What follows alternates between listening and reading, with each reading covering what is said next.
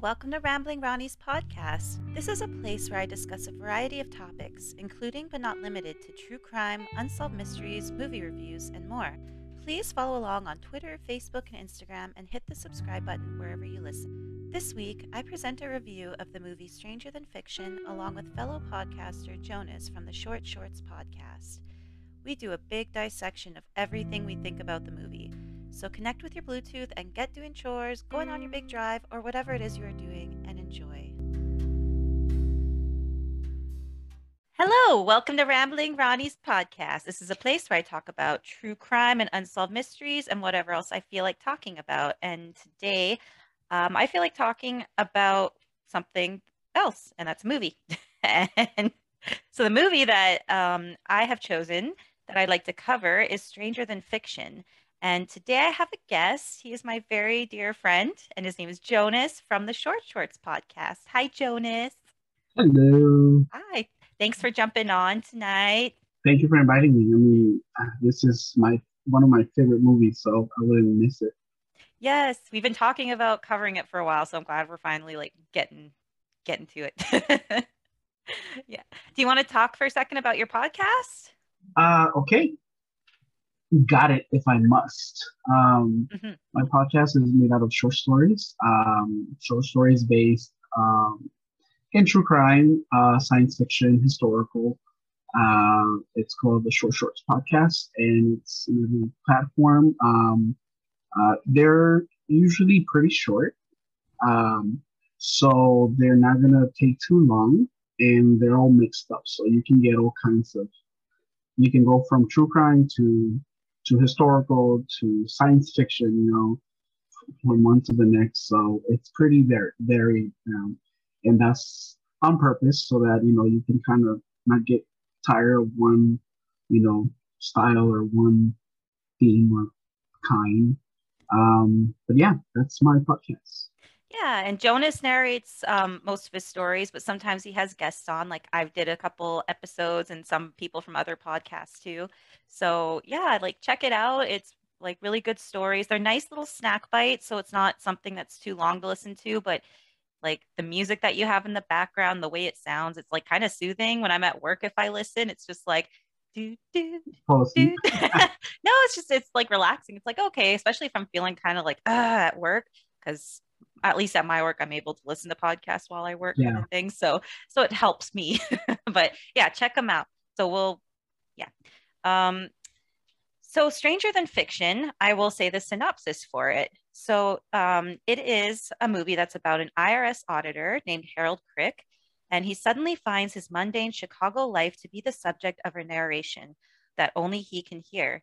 A narration that begins to affect his entire existence, including his work life, his love life, and his death. So I just picked a shorter synopsis that kind of just gives a general idea of what the movie's about. Yeah. I always promote the movie. I always recommend it. It's kind of like Bicentennial Man.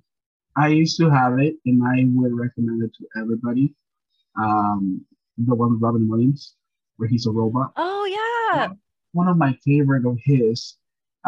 But then I let someone borrow it and it got lost. And now that I'm writing short stories, and now that I do this a lot more often, it has taken like a different meaning for me.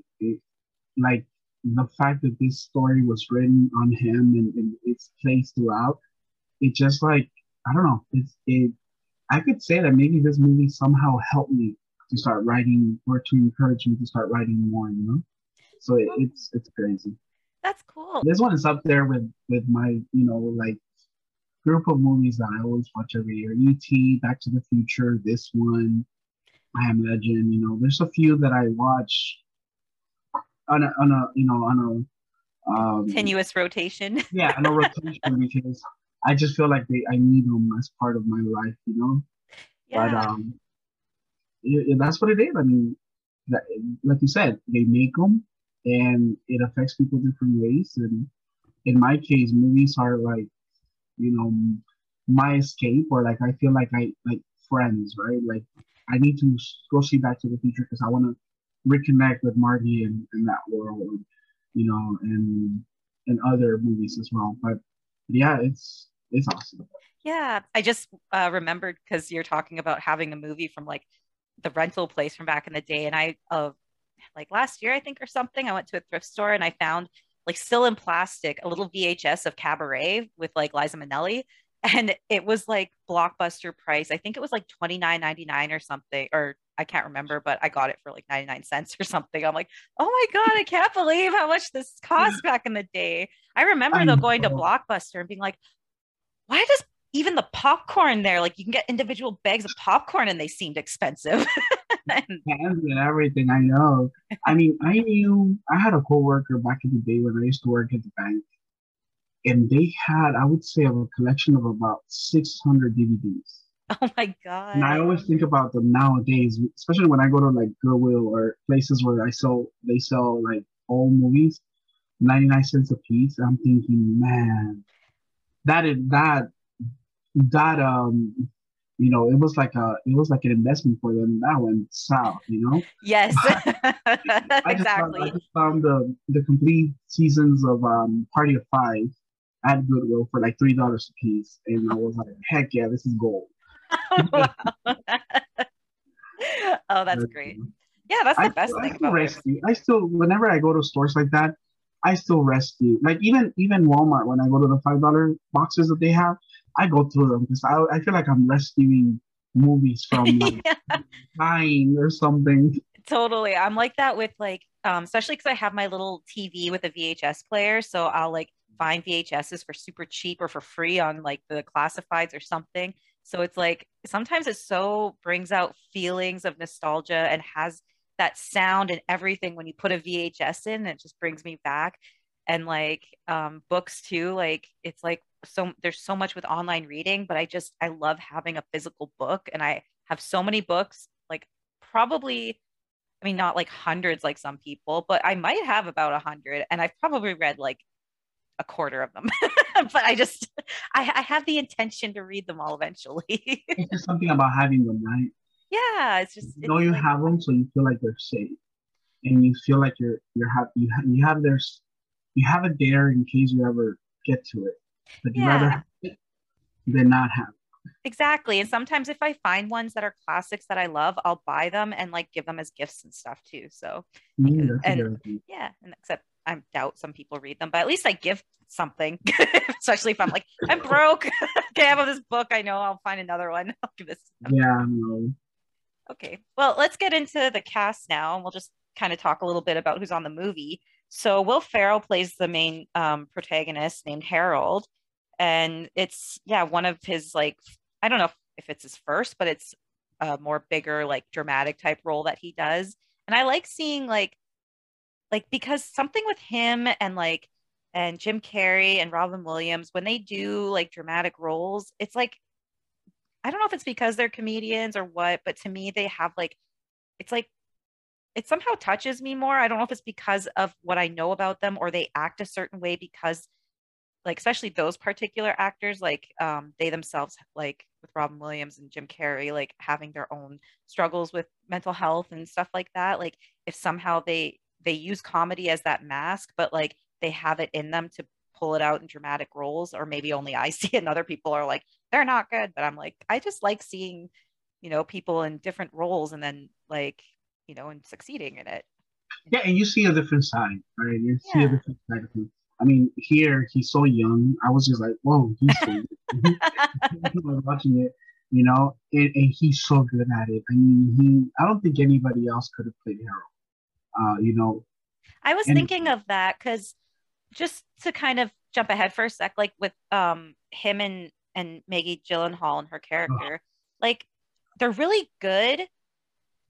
It seems like they don't match, but it's like their characters definitely you see that uh, story. I'm not sure as like actors if I see them romantically together or ship them, but but but as characters, they do. They're yeah, perfect for each other. and they do their characters really well individually and like I think Will Ferrell like yeah, I think he does really good in the role because it's like you can tell again, is it the bias of knowing it's Will Ferrell? But like, it's like you could, he's very like, again, jumping ahead, but the way he's living his life, it's a certain way. And he's kind of like just very like, not exactly depressed, but just living the normal life and being very like like monotone in his personality, kind of. And yet you can tell that there's something inside, like just by the way he acts, and it comes out as the movie goes on, kind of thing. Which we'll get Hmm. into all that, but but yeah, he just does it really well, I think, He does. personally. And yeah, and then there's Emma Thompson, Dame Emma Thompson, who I really like her.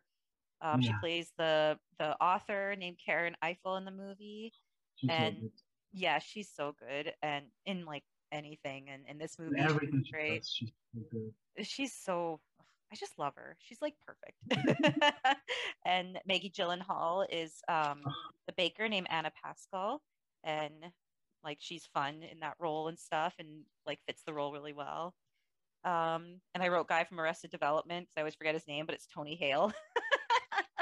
he plays the um, he plays the coworker. I guess his name's Her Dave. friend, go Yeah, the one that uh yeah, his to one space coworker. camp. Yes.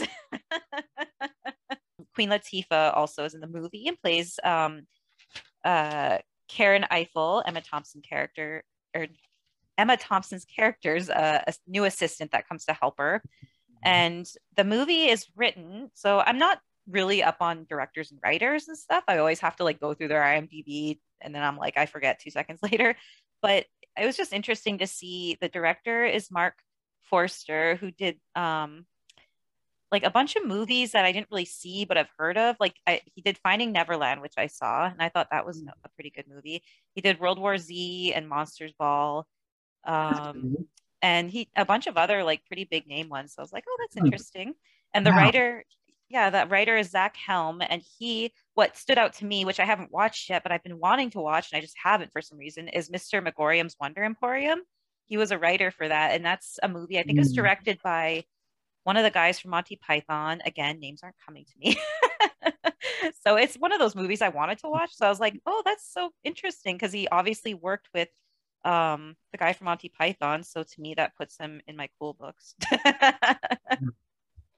so so yeah, the movie starts, and this is what I think I missed something because it started off because it's her narrating a little bit and introducing going and getting into the movie, and then it's Will Ferrell at his mirror, right? Like brushing his teeth, and that's when yeah. he starts to hear her. So that's just the part I'm just gonna say right off the top. I'm kind of like I'm missing the part where how is it that he starts to hear her narrate?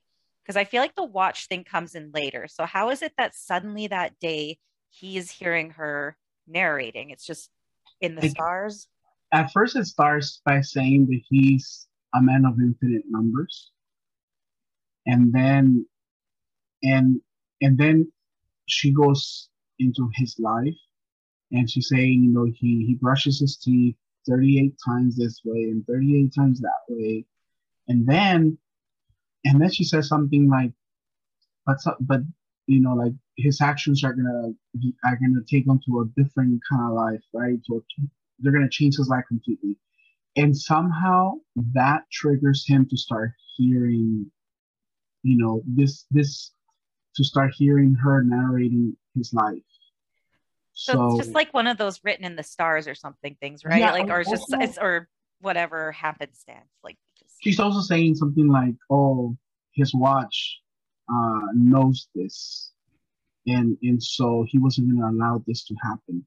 So in some way, she's using the watch to kind of get into his life and for him to start listening to this. So it's one of those things where we don't know if it was all in his mind and he's just, because I can even, I mean, when I'm brushing my teeth, I'm thinking all kinds of things.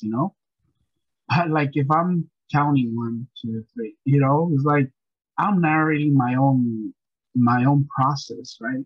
So in a way, it was just him, the power of his mind, because he realized he's narrating his own life at this point, by counting, because you can see that he's counting. So yeah, at this point is when she says that something's about to happen. That's when he starts listening and hearing the voices. And this is cool because at first he doesn't think, he just thinking it's himself hearing himself, or like hearing voices. But then when she starts saying other things outside of him, that are gonna happen to him, that's when he's like, wait, what's going on? It's like if you're thinking about what you're gonna do tomorrow, and all of a sudden you hear somebody else saying, "Oh no, you're not gonna do this. You're gonna do this other thing," and it's like, whoa, what? Yeah, that's an interesting point how it's like because that's something that I've been thinking about and trying to read in different stuff, which there's something that I'll have to look at. Maybe I'll just quickly look now. It talks about her introduction or the thing that she says while introducing the movie. Now what did it say? Um, it's one of those trivia things that kind of like seems to explain uh, okay, I'm sure I'll like come across it, but it's just the idea of how it's like it's this thing about being in control of your life. Like it's the theme of the movie is like someone else controlling your life and you controlling yours. And it's almost like Emma Thompson's character. So I guess I'll just start calling her Karen. Karen is controlling Harold's life, and it's about him maintaining, like, regaining control of his life because everything is that mundane, same thing every day. So it's interesting how it's like how you're saying, like, yeah, he's just like he's not thinking of his own life or in control of it because all he's doing is just doing the motions and counting and blah blah blah. So it's interesting how it's like because the movie it's just you're making me think about like oh because she is real because then he meets her and stuff later. But it's interesting the idea of like it's him confronting himself about his life kind of thing. Anyways, yeah. No, and the thing is, I mean, it's that hard to believe, and it's not. I'm watching right now the movie. It is not until the next day. So first we were presented with his routines, right? Brushing his teeth and everything. And it's not until the next day that he starts brushing his teeth that he stops and he's like, "What?" And he thinks it's his mic or whatever. He thinks someone's. So that's when it's the movie starts on a Tuesday, and we see his whole routine. And then on Wednesday morning when he wakes up, and he's going through the whole thing again, that he starts hearing the Okay. actually hearing the voice. And it's because he goes to the office and stuff, but it's after he's at the office when he goes to the bus stop when his watch goes all funky, right? Yeah, Yeah. so that this Wednesday, that's when she's gonna say uh that he's starting his day on a Wednesday, just a typical day, and that's when he starts hearing this. But like you said, it's a really it's really hard to believe that someone could imagine your life, right? Like I'm writing a story about this person that does this and does this and does this, or it's this kind of person. And in this case, I mean, what are the chances? But again, coincidences are so like so they happen all the time, whether we realize them or not. So in a way, on one side, it could be that she wrote a story about a guy. It just in this case, he happens to live. He happens to be and he's such a typical guy in the sense of the kind of life that he lives that somehow the universe is like, you're writing about this guy, and here is Harold, and we need to change his life.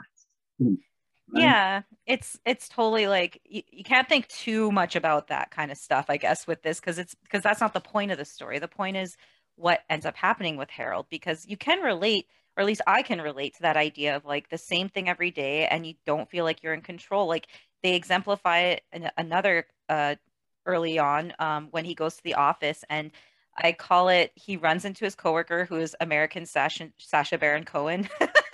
Because there's the one guy who like asks him like, "Oh, what's the answer for this kind of thing?" And so he gives a number, and then Mhm. so that guy, I was like, he looks kind of like Sacha Baron Cohen, but like shorter. But um, so he says a number, and then walks away, and then she says, but actually the number was this, and he goes back and says it. But I read in the trivia that the first number he said was actually the correct answer and the second one wasn't. So it's like another example of how he is not controlling his life. He just does what he has, like what he's told, and blah blah blah. Like he doesn't question things, you know. So that's like a whole part of him coming to like connecting with himself, I guess, because it's like he does the same thing every day, and then he doesn't question things and does what people tell him to and stuff. So then later he's at the bus stop, and that's when his watch goes insane. It's like the watch is going to change everything or whatever.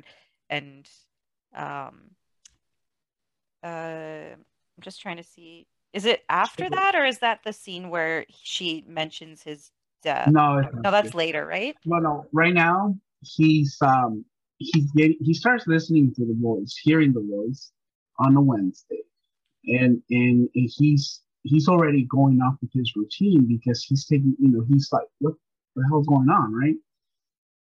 And then she says, you know, like he is about to he's about to change his whole life. And that's when when he's like, okay, something's going on here because this is not normal, you know? Um, because at the same time, since she is writing a book, she knows his life is about to change.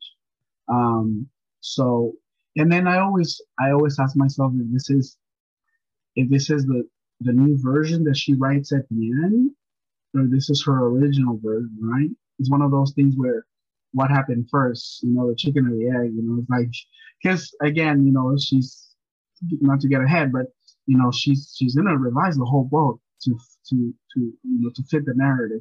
But it is because we could say that it's because he starts listening to this voice that now everything's gonna go. Now everything's gonna go crazy. Yeah. Um, well, yeah, so the watch, because of the combination of like this watch is like the physical action of his watch going haywire, and he changes the time and stuff and adjusts it. And then her saying it, he's like, just suddenly her voice too is just totally disrupting his life. Like he's talking to Tony Hale, and that's another scene too. It's interesting. He's in the file room, which I'm like, is this some type of like limbo or something? It reminds me of like the Matrix or something. It's like Yeah, all white and sanitary and bright yeah. with all those boxes. But then it's like there's the yellow folders that are the IRS folders. And even uh, Dave, I'll call him because that's his character's name, Tony Hale's character, Dave. He's his coworker, and he's wearing like khaki colored clothes that almost blend in with the folders and stuff. So I'm like, am I overreaching, or is there some symbolism with the idea that he's like trying to file these folders, and that's when she's saying, oh, he just pictures the folder sounding like the ocean and Like stuff. emotional things. So is it he's in this place, like I feel like there's something there, and I'm just not connecting with But it's one of like the those. choices. It's one of those. Well, right now, he runs to the bus stop, and this whole thing is already changing his life because he already missed the bus. And that's when he tells the lady, "Can you hear that voice?" And she's like, "What voice?" Like, yeah. She's saying, She's so she's funny. saying, "It's a Wednesday." And she's like, "Yeah, Harold, it's a Wednesday." She's And she's like, "Who's Harold?" He's like, "Me, me, I'm Harold." And she's like, "Harold, it's Wednesday." And he's it's a like, "No, I Wednesday. know, but are you hearing the voice saying Harold, it's Wednesday?" She's like, "It's okay, Harold, it's Wednesday." And she's just not Yeah. So, getting it what he's asking her. but he already, before. So he's being forced to like notice other things, and it's one of those things like when you're so in tune with your routine that nothing changes you. You get up in the morning, you do this and you do that, and it's comfortable and it's safe to have that routine down to the minute. Um, and maybe I can imagine that that's Harold. This is the life that he loves numbers. He loves counting stuff. He loves counting his steps and everything. And it could also be, maybe some kind of OCD, but he has embraced it, but he's missing out on everything else, right? So now he's Yeah. being forced to look, wait, stop, come down, slow down, look outside, look at everything. Um, but yeah, this is where he's at the bus stop. He asks the lady, before he goes into the office, and then he hears the oceans. But it's one of those like when I'm stuck in working inside, and it's the middle of summer, and I'm thinking, man, I could be at the beach, or I could be Yeah, at it's imagination land. I think that's what it is it's showing that like, yeah, he's in this clinical setting, he does this but IRS there's stuff, just but deep down, he does want yeah, other more in his life. He just is used yeah, to because what he's doing kind of thing, but he does dream of like and think of different things, even though he yeah, doesn't and show also it. like you're right because he's thinking, if each one of those was a wave, he's already counted how many waves he could have seen already. So it's like he's accepted his reality of being this routine that to many of us would be boring, but he still is looking out, right? He's looking out, but he for some reason I never understood why he's not willing to see out, like step out into it, because we know he wants to play music. We know he likes the ocean, but he doesn't want to step out. I don't know. I mean, maybe now we'll find out. Yeah, With your I'm insights, that's true. I mean, it definitely there's got to be something that kind of maybe later that will maybe make it tie in more, but it's definitely like um yeah, what is it that's holding him back? We can see that he holds himself back because he doesn't take control of his life. It has something to do, I think, with like fear and also just not wanting to change routine, but what supports that? So I can't think of what that is. But yeah, you definitely, they've exemplified that, especially the fact that he just does what he needs to without questioning things. he But doesn't he's go all, with what he wants. Yeah. yeah, so I guess this is his way of discovering himself kind of thing. So when he's Mhm. in that clinical file room thing, that lady comes up, click, click, click, click with her shoes and hands them the folders and click, click, click, walks away. And so his coworker Dave just kind of looks at him. He's like, oh God, there's something like not right with him today. So he's like, you take the smaller folder, I'll take the bigger one. He's like, which was You very notice who nice. the smaller folder is for? Oh, Will Ferrell's folder? The Yeah, smaller. that's the um uh Anna Pascal because he The that baker, the Baker, yeah, the baker. Baker file. So that leads him to Maggie. Uh-huh. So, and that's the thing is that he is this clinical person, but because of all this interruption that's causing him to be like, do you hear that? And acting strange. It's like kind of like he could have been given that giant folder from his coworker and totally just done the same numbers in his thing. But because of what's going on, suddenly things are shifting and now he's getting this folder that he might have not gotten. There's that 50-50 chance. And and it leads him to meeting Maggie Gyllenhaal, which is Anna Pascal. This is the moment of the red pill versus the blue pill, right? That it is. Yeah. Oh, it is Matrix. Yeah, and Like, this his friend, because I can imagine like if you're always the kind of person that is so focused and so like perfect, and all of a sudden you're acting different. His friend is really like, okay, something's going on here. You take this one, you take the little one, I'll take the big one. Because it seems that all this time, like they always give him like the really crazy stuff, right? He never gets like the easy ones. And now his friend has switched everything. And I was thinking, man, how sad that this role for this lady, all she did was walk in there and hand in that file. And it's like, what if she trips or something and she can't even do that? I was just gonna say that would be me. That's the one role I'd get, and they'd be like, "I'm sorry, we have to recast you. You just We can't don't like walk. that You anymore. can't walk normal. What is wrong with you?"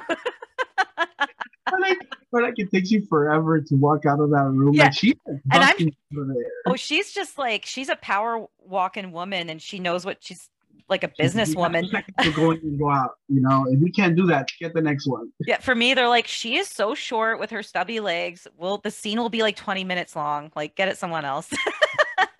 I was like, Um, but so he ends up going to the bakery to go talk to Anna about her taxes, which it's kind of tropey, like the cool anarchist tattooed chick, but I mean, she still is like does the role well, I think. And it's just funny how he's just trying to talk to her about the taxes, and she's like, "Tax man, net tax man," and I love everyone's that yelling guy. at I him. love that guy. And I think that we we're gonna see her develop, but Yes. we also think of her as the opposite of him, right?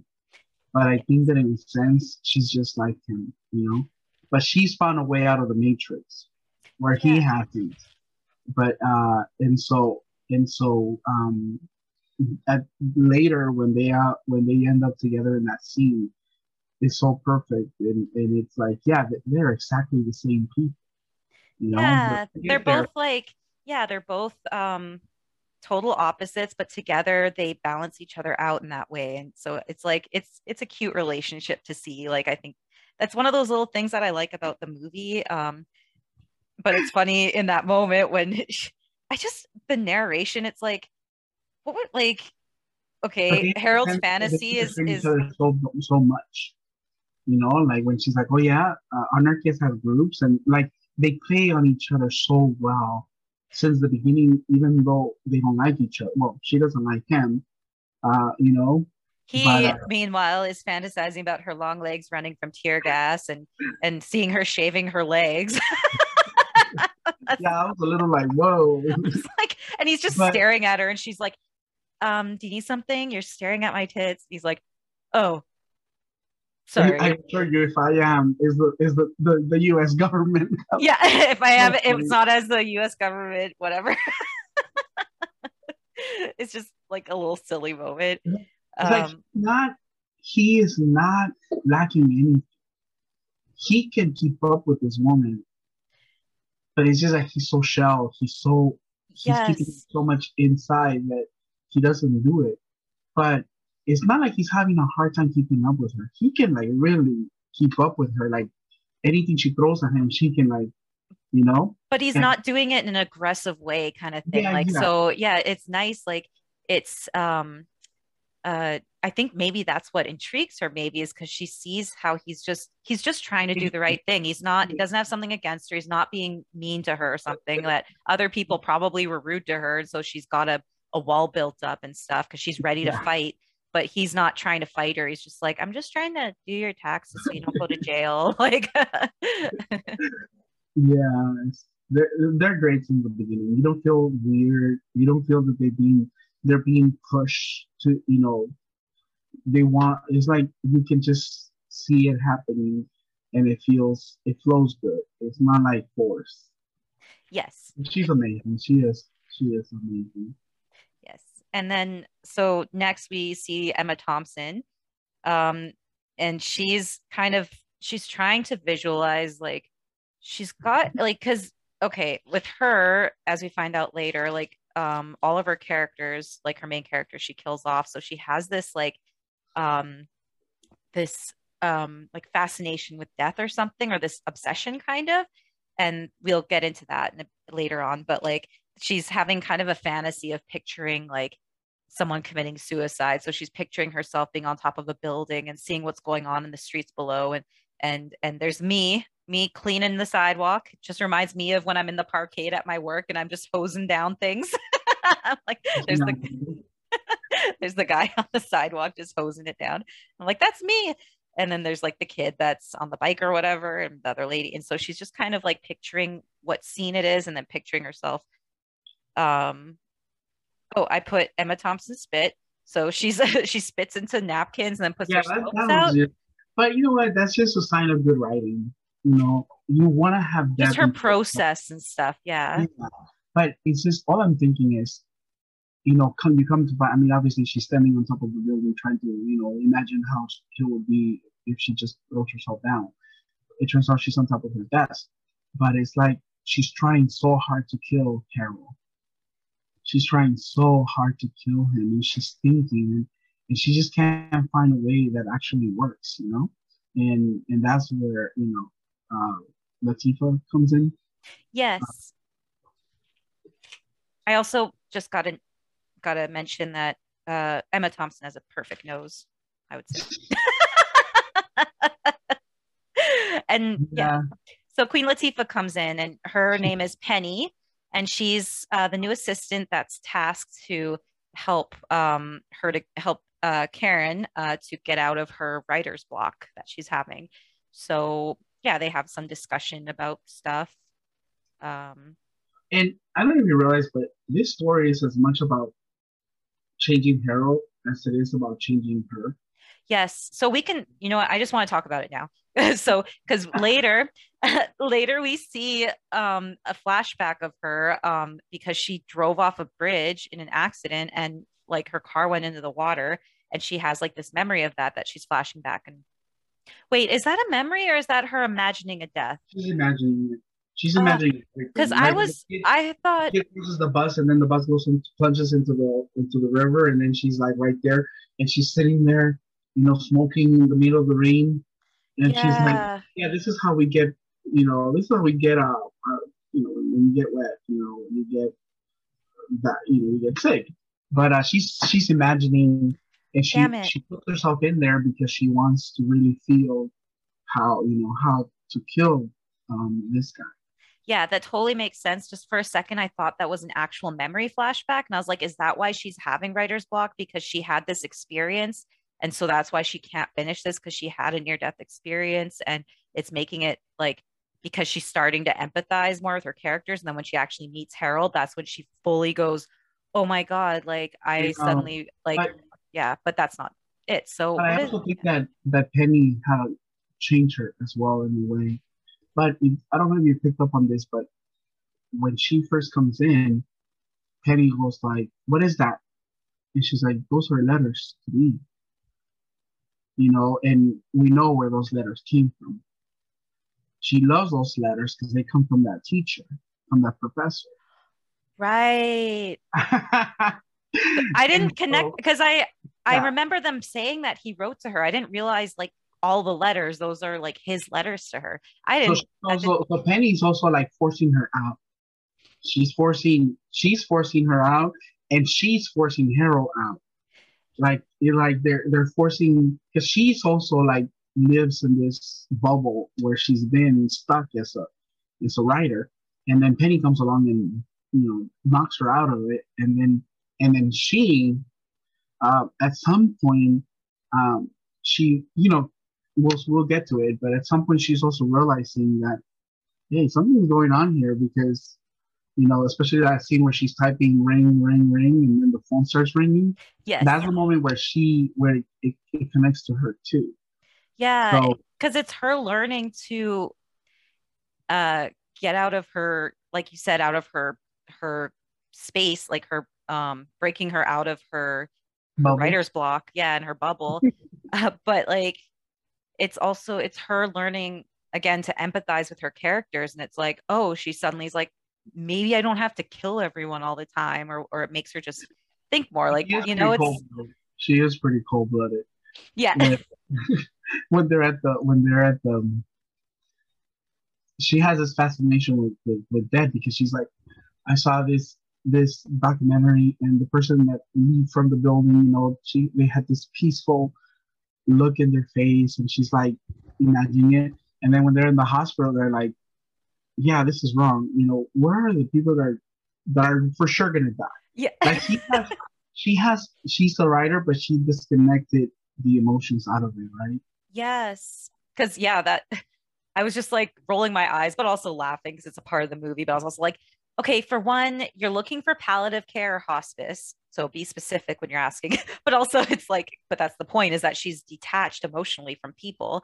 And so it is ridiculous, but that's how not focused she is on real life. She's just focused on her books, but she's blocked at the same time. And so she's like, um, where are the I mean, it's great and everything that these people are sick and probably going to get better, but where's the dying people? I need to see the dying For people sure. kind of thing. The guy for sure. Yeah. Yeah, like they both love their jobs, and Harold is just an extension of her. But Yes. they both love their jobs, and they're missing the fact that they're missing on life, because they're so dedicated to their jobs, right? Yeah, totally. So relatable in a way. So Like, then he gets sent to the therapist. oh, okay. Like, okay. Like Sure. we'll talk about that. Um, well, first, okay, I'm going to just say Harold talks to his boss, recommends he takes a vacation. And I was like, oh my God, who doesn't take a vacation? Like, my mom's kind of that person too, where she's just like, I have all these sick days saved up in vacation time. And I'm like, He's bragging about it too. yeah, it's like, okay, martyr mother, like use your hours. God, quit killing Some people yourself. just love to work, and maybe they don't have kids. I mean, I'm down to like my last 2 days of vacation. All used up in this past 3 months. Or whatever. But yeah, some people just love to keep them, and it's like they like to keep their vacation. It's like, no, you're supposed to take it. Enjoy But life. I think this also is just showing that Harold just doesn't deviate from his normal routine. Like he Yeah. doesn't take vacation. He doesn't, so his boss is like, I'm not supposed to do this. He just goes up to him and gives him like such an awkward hug, and he's just like, He's like the HR director. He's like, oh yeah, I'm not supposed to hug you, but here we go. yeah, And that is totally out of norm because he's never been out of. It's kind of like sometimes when I leave early, when I would leave work early, and I come, I'm like, whoa, this is a world that I never see, right? Because I'm never out at this time of the day, and that's where he ends up in the bus stop, and that's when the watch sees her, and that's when he goes berserk. right. And that's when he hears her narrating that it's his imminent death is coming or whatever, and he has this freak out. I just love when he's like narrating to himself, and he's like grabs his lamp. He's like, Harold grabs the lamp and throws it around the freaking room or whatever. And he's like just grabs his lamp and is just kind of wrestling with it for a second to get his frustration out. I'm like, I've been like that where I just grab a pillow or something. I'm like, ah! And I'm not really doing anything, just freaking out. Poor guy, it's so sad. it's, it, It's like, I mean, like if you were working and you're inside your mind, all of a sudden you hear a voice that says, "Yeah, and she's about to die too." Little did she know that she's about to die. And you're like, "What the hell?" oh my God, I think I would think I'll be freaking totally, out too. it's like, okay, should I just like lay in bed, not do anything for a week? Like, how does this work? But Yeah, wait, am I gonna just have a heart attack? What's happening? Or that's pretty bad though. It's pretty sad when he find it's like he's defeated. yeah, After he starts throwing lamps around and everything, it's like he's defeated. I feel so sad because here's the guy that is almost 40. I'm sure he's almost 40 years old. I don't know if they ever said his age, but and he lives his life so proper and so routinely. And now to hear that he's about to die, it's kind of like, and I all, felt that thing was really sad. and all these random things happening. Like, I mean, I think it's really relatable, like to, I would think like someone who's like suddenly having a mental health crisis, and it's like, I don't like, oh my God, like there's these things happening I can't explain. And, like, there's some like true crime cases that are like, it's like bizarre things that happen, but it's because someone had a mental break or whatever. Not that that's Or a related, but big it just change in made me their think of lives that. or something, right? Yeah. And so yeah, after he has this freak out, he goes to see the psychologist, which I'm like, what is this lady's credentials? Like, okay, she Yeah. clearly makes money. She has this nice office and like, well, it said it was filmed in Chicago, but I was like getting a New York feel. I don't know, but I'm not from the US, so I don't know. I could be, I don't know. But either way, I'm sure it's expensive. So it's like, how, like, because she's just like, you have schizophrenia. And she's like, why don't you go talk to a writer or something? It's like, you are so not helpful, lady. What the hell? How much did he pay you for this like bullshit visit? Go see it. Go see a writer. They'll help you. It's like, what? It's like he's trying so hard to, like, okay, but what if it's not, that? What else could it be? Nope, that's all. And it's like when I see that scene, it's like he's trying to ask for help. He's trying to find something to hold on to, and he's like, nope, you're It, you're crazy. it kind of reminds me of like how it can be in real life trying to see doctors or certain people. Like, at least from my experience, sometimes it's like you Never. don't want to be a hypochondriac, but it's also like, it's like, okay, like when a doctor doesn't just take the time to get to know you and get to know what's going on with you, and they just write you off as like, well, this is what I think's happening, and I'm going to give you a prescription or something. It's like, how much effort did you put into that? How do you know if it's not going to be bad for my body or something, Like, so it's just kind of made me think of that. But he takes the advice of this amazing psychologist who, who clearly is just, just knows her shit. And so she's just whatever. She's like, you're not even worth my time. Just go see a professor. Totally makes sense. So he goes to a writing professor. Now, this is what I missed too. Do you know how, is he friends with this professor, or how did he to come to this guy, to Dustin Hoffman's character? Easy, let me rewind it. But this whole scene with this guy, it's so, I feel like it's so 90s. Yeah, it's So something, okay, oh, because he says, um, that it's schizophrenia, and then he's like, yeah, but what if it's not?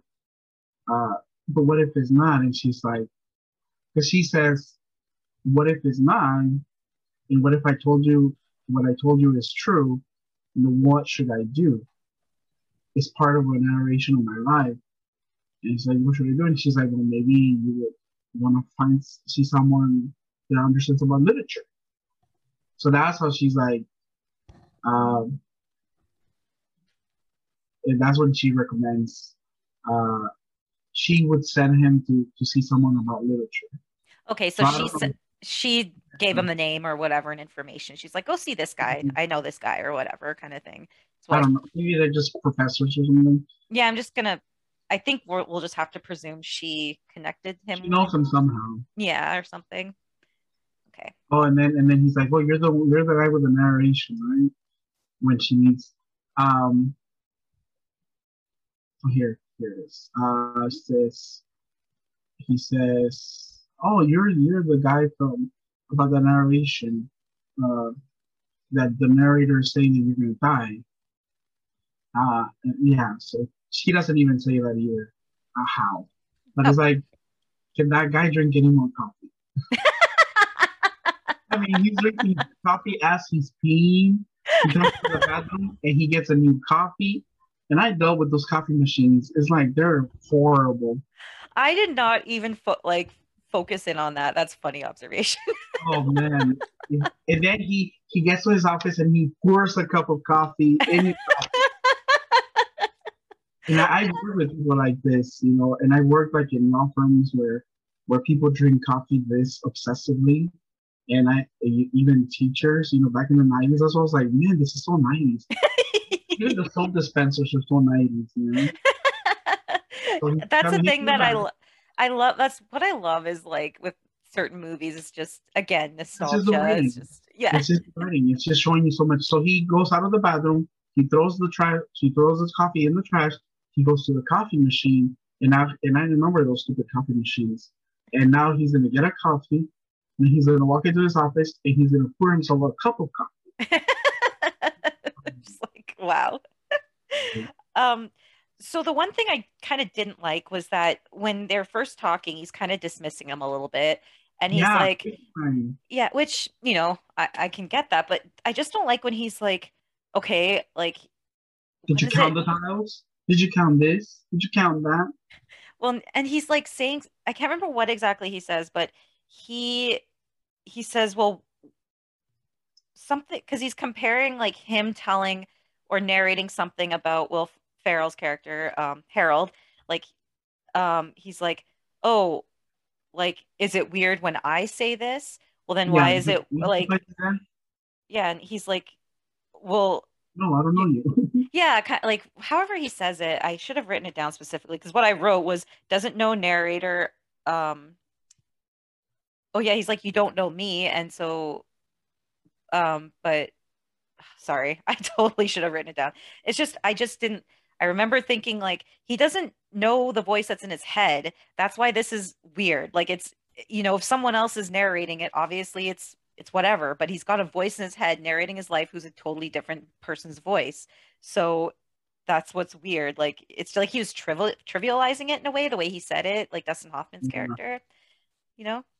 I, this guy is so typical of American academia and the way it works. He's teaching 5 classes. He's the guy at the pool. He has so much. He's also teaching two like private tutoring, two PhDs or whatever. And this just I'm trying to think how I know this because I don't know how I know this, but I I understand this world so much.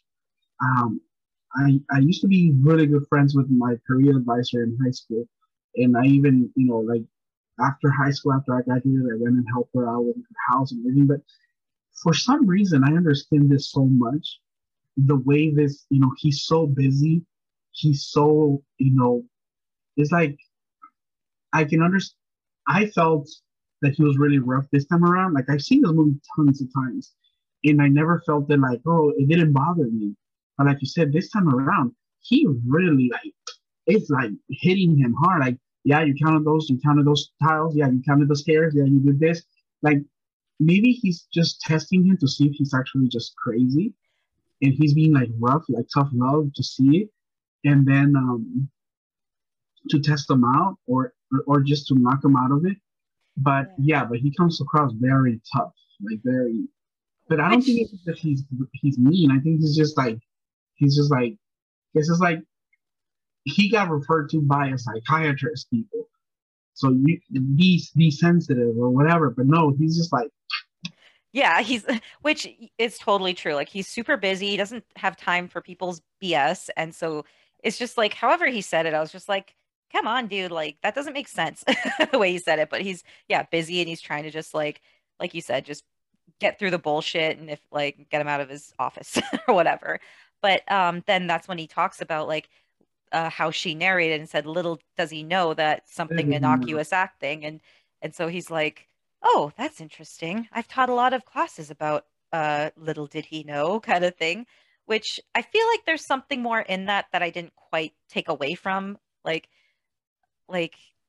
if there's some supposed to be some more deeper meaning to him, like I guess because it's him, something about that statement intrigues him.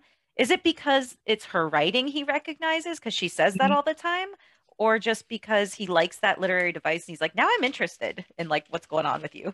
and she in that well, in her book she imagined her, and this is one of her like little did he know, little did he know implies that he doesn't know that he's there's something that he doesn't know.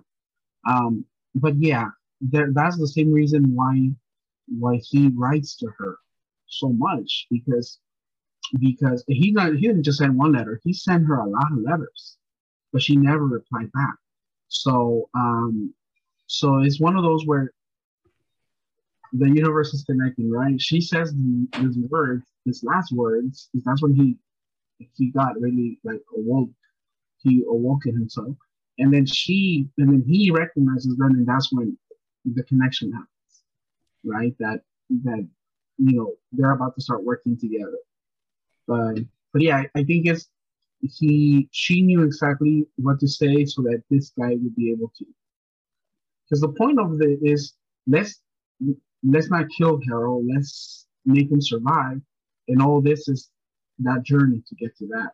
So this had to happen. So that Yeah, that makes sense. Yeah, because she is writing him visiting a guy in the office kind of thing, right? So like that's a part of her narration is him going to the office and stuff to see the professor. I think this is one of it is crazy how they go from when she's narrating to when she's not. And a lot of Oh, times, sorry, go that's ahead. something I wanted to say. I think it's that when he starts deviating from the normal stuff, then she's Mhm. not narrating anymore. That's what So she that means said. that he's in control of his life and she's not controlling him anymore. So it's interesting. Like it's one of Yeah. those movies where I'm just like I overthink too much, but it's also a movie where you kind of have to like really look at the little things and what they mean kind of thing because it's like a movie where I mean all movies, everything they do is a choice for a reason. But I really like the movies like this where it's like I just love analyzing every single little choice to see how it connects with other things. And I like that whenever she starts narrating, it's not like it doesn't feel like she's intruding. It feels like she's part of him, which Yeah. in reality she is because she knows him so well, and she's in her character she wrote him up. But at the same time, like she's doesn't feel like she's intruding, even at later, right? But right now he doesn't know if she's in control. He doesn't know that if if he's in control of his own life or not, and that's where he's gonna help him do that. Yeah, totally. Um, so oh, so this is another thing too. Because after he's on the bus and he takes out a pad and starts writing.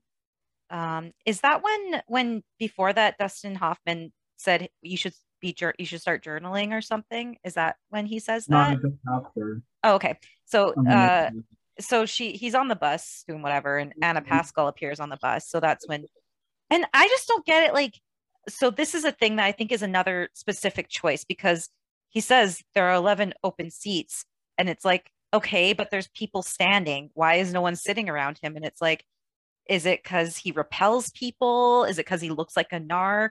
Like, what is the symbol of that? Because, like, if you're on a freaking bus, I am not like, no one is fucking standing unless there's absolutely no seats. And there was multiple people standing. And I know why she didn't want to sit by him, but why was nobody else sitting by him? So that's like a choice. What does that mean? Like, is he, I don't know. I yeah. couldn't. Is he even there, right?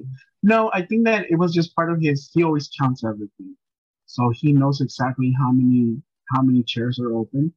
Um, and that's what he's like. Yeah, there's 11 chairs open or seats, but Why, yeah, why were the other people that were standing not sitting? I mean, I need an answer here, people. Like, yeah, why are, they work in the office. They sit in their books every day. So I need the sequel that discusses the people on the bus who did not sit down on the seats that were open and available. But I feel like that's got to be a choice because why why is it around him no one wants to sit? What is this, is this something to do with fate and stuff? And it's like trying to like make it so that they will, it's like pushing them to be together. So it's like it made the people on the bus like not want to sit by him so that it could have that openness for her to sit next to him, like, I guess. Or is there, or am I just overthinking it? I can't believe in people not sitting when there's open seats on a bus. no, I rode the bus for a long time, and there was times where you just want to stand up. And there's times where you see people are like, no, I'm not gonna sit next to that person, or or there's places like I don't know. You guys probably do have those buses that are double, but a lot of people here in LA is very new. I mean, it was very new when I used to ride a bus. So a lot of people don't trust that bend part. Wherever it bends, people don't trust that because they think it's gonna like what happens if it crashes or something, or what happens, you know? It's so weird to us. Any of those buses, when they introduced them here in LA back in I would say early 2000s, like literally that whole area where it twists, no sit there, I you don't know? think we have a bus like that in Red Deer No, because we we have do ones here. where it's a bus and like it's normal, and then there's like a couple steps to the back and it goes up a bit and it's like a It goes back up. area. Yeah, but we don't have like a weird sandwichy thing or whatever. That's what you like. Does it look like an accordion on the outside or something?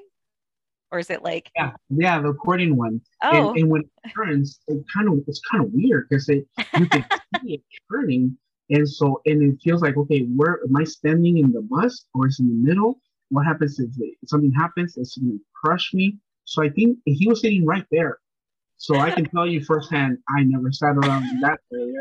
So it could be that. that So maybe it's that. I need to write someone. I do, feel like I need an answer. Okay, I'll get but over yeah, it.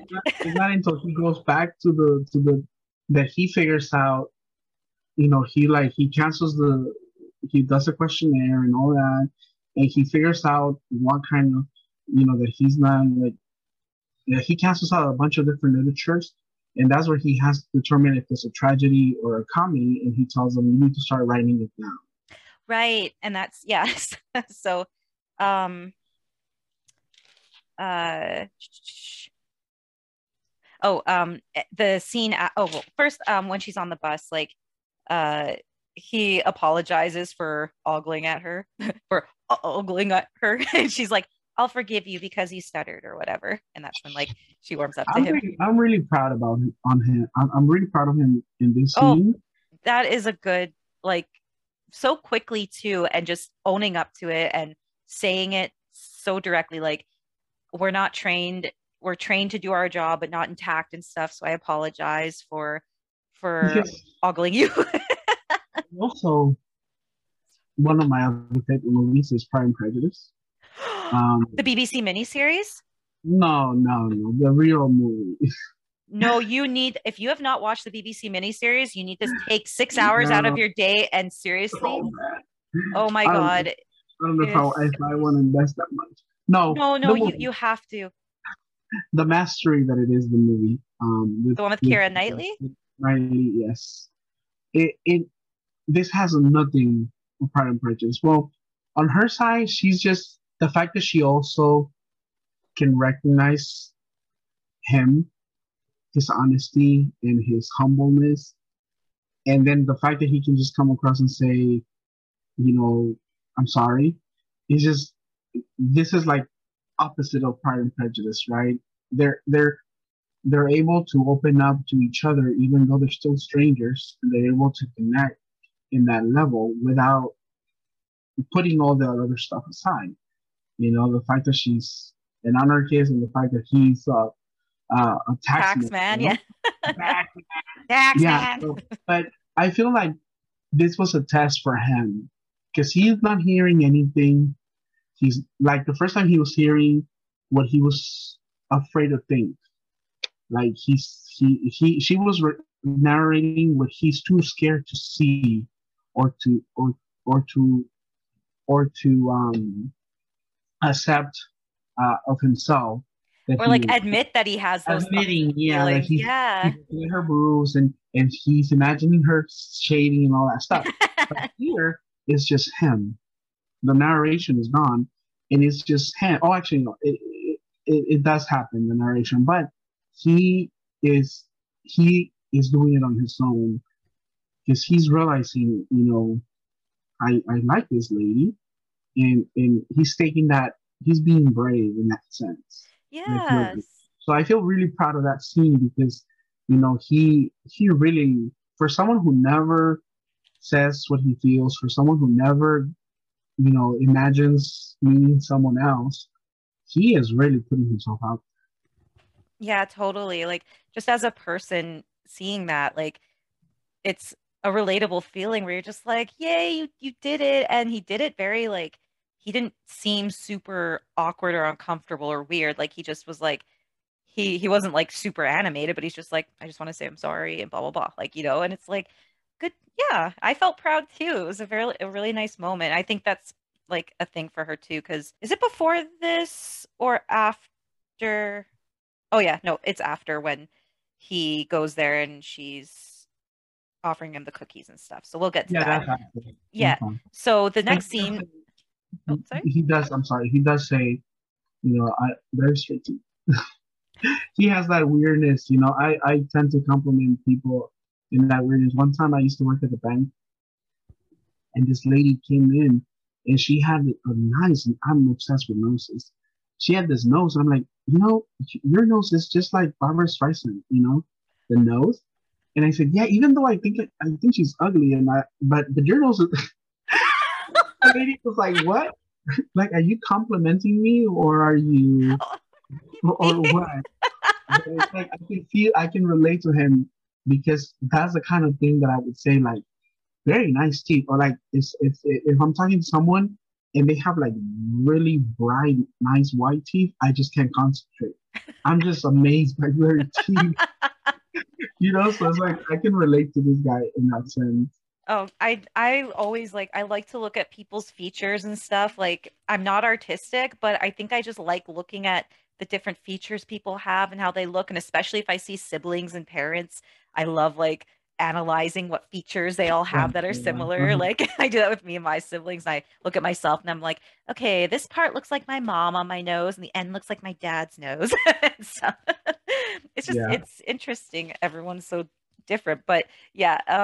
I that I probably would also be like, excuse me, sir, like I don't know if you're complimenting me or what you're trying to say.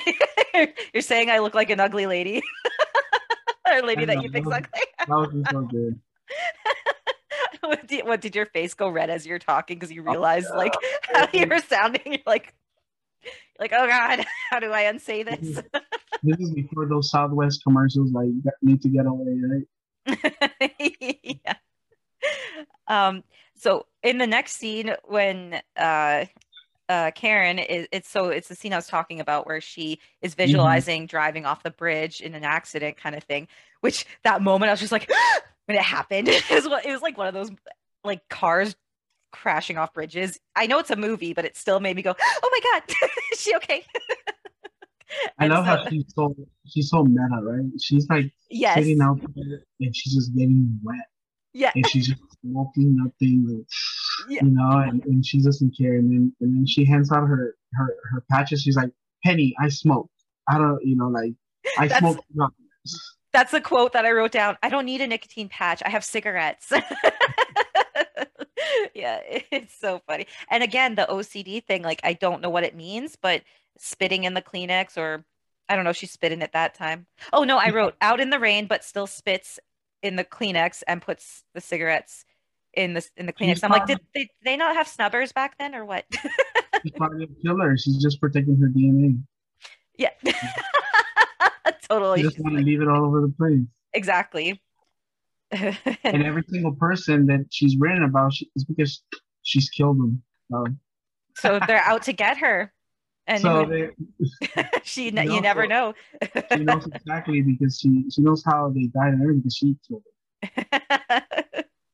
Yeah, she's meta and she's very morbid. them. She's raw. Yeah, she's Yeah, just raw. but But it doesn't seem that I don't remember how many books she said she wrote, but apparently there was like three other people that she's killed in her books collection. Um, but it doesn't seem that she's had this much trouble before. This is the one time that she's well, had trouble. and that's why I was so like, oh, like not thinking because I didn't connect how, oh, right, this is just like the first scene with her jumping off the building. I was like thinking it was her flashbacking to uh like a moment of near death experience and that's why she's now struggling to write and I was like oh that would be great and I'm like god damn it that ruins it for me now I'm confused. Oh, But next time you watch it, you're gonna be like, "Whoa, yeah, it's gonna make so much more sense." yeah, I think I might have to watch it a few more times to really like maybe have something click. He after that he has I wrote weird sessions with Dustin Hoffman but I don't remember Mhm. what this scene is right now. This is where she's he wants her. He's like, I don't see why anybody would want to kill you. He's like, I'm a taxi. I work for IRS. There's a lot of people, Yeah. which is so like it's so funny in a way. But is there anybody that hates you or recently has? And then that's when he's like, and he pushes her too. This is again Matrix, right? Neo goes to the Oracle and she pushes him forward. Same thing here. She's like, he says, "Oh yeah, develop that." And she says, "I met this baker, this girl, and she seems to hate me." And he's like, "Okay, develop that." So he's driven to develop that, and that's why he goes back. Well, he said he was going to go back anyways, but he goes back, and now he has his little notebook where he's going to write if it's a tragedy or a comedy. His little tallies. That's funny. Like just every little moment of rejection, he's just like, check, tick, tick. I wonder if we let's carry that one notebook like that every day, and let's see if our lives are tragedies or comedies. Let's see how many how many lines we can do. Oh, well, I guess I'd have to look up what explicitly counts under each This is category. whatever you feel. Some driver flips you off, tragedy. I mean, I would see it as a comedy, which actually I actually see it as a comedy. That's kind Uh, of the thing is it's kind of like how you look at it. Maybe that's another point is how are you looking how at you the look at coin or life. whatever. Yeah. So it's like because yeah, you can say this is a tragedy, this thing, like this moment, but it's also like, but it's a funny moment. Like, um, yeah, I that's a really interesting point. I think that's a big point of the movie for sure. Um, 2 weeks but ago, someone flipped me, and I was like, "Cool! I haven't seen that since the '90s," and I was cracking myself up. So it was like a comedy. So Yeah, I know. There's like, and there's a lot of moments like how you're saying you felt sad with him having like, which I do feel sad for him in the moment too, and he's like having a freak out because he's realizing he's gonna die and doesn't know what to do. But it just made me laugh so hard the way it just brought out the comedic side of Will Ferrell, that like a glimpse of it in the character when he grabs the lamp and he's like, Harold's throwing this friggin' lamp around the room. Ah! Like that just made me laugh the way he did that. But again, I also feel that like understand his torment. Um, but Yeah. in this scene where now he's back at the bakery, she like is grabbing all the baked goods for the customer with her bare hands, and I'm like, come on. Ew. That's a COVID program, Yeah, definitely reprogram. very pre-COVID. And yeah, he's marking off the tragedies in his book.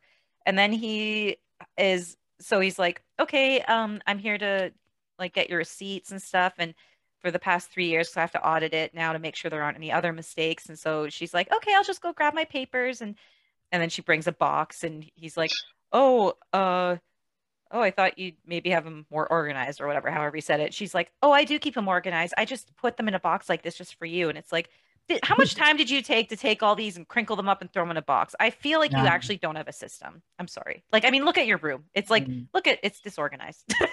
She's pretty organized. I mean, She is. I know. I'm joking. but yeah, it would have taken a long time. So she probably also is obsessed with something because yeah, you're right. Because when you keep all those counting stuff, you got to keep them all, clipped and everything and categorized and all that stuff. And I can see that took a while. Well, I think she took the time to just really like make it hard for him and is enjoying that. But he takes a break too, and he's like eating a sandwich and coffee outside. And I'm like, did he purchase it from the shop or go elsewhere? Like, 22%. Did you find the 22%? and then when he's done, he doesn't turn off the lights. He just leaves the room. So that bothered me, but that's fine. He goes downstairs, and then she's like by herself, still baking and stuff. I'm like, oh my God, That's lady, awesome. go to bed. Makes me tired. That's I'm like, awesome. And then life is baking and you're gonna get tired of baking.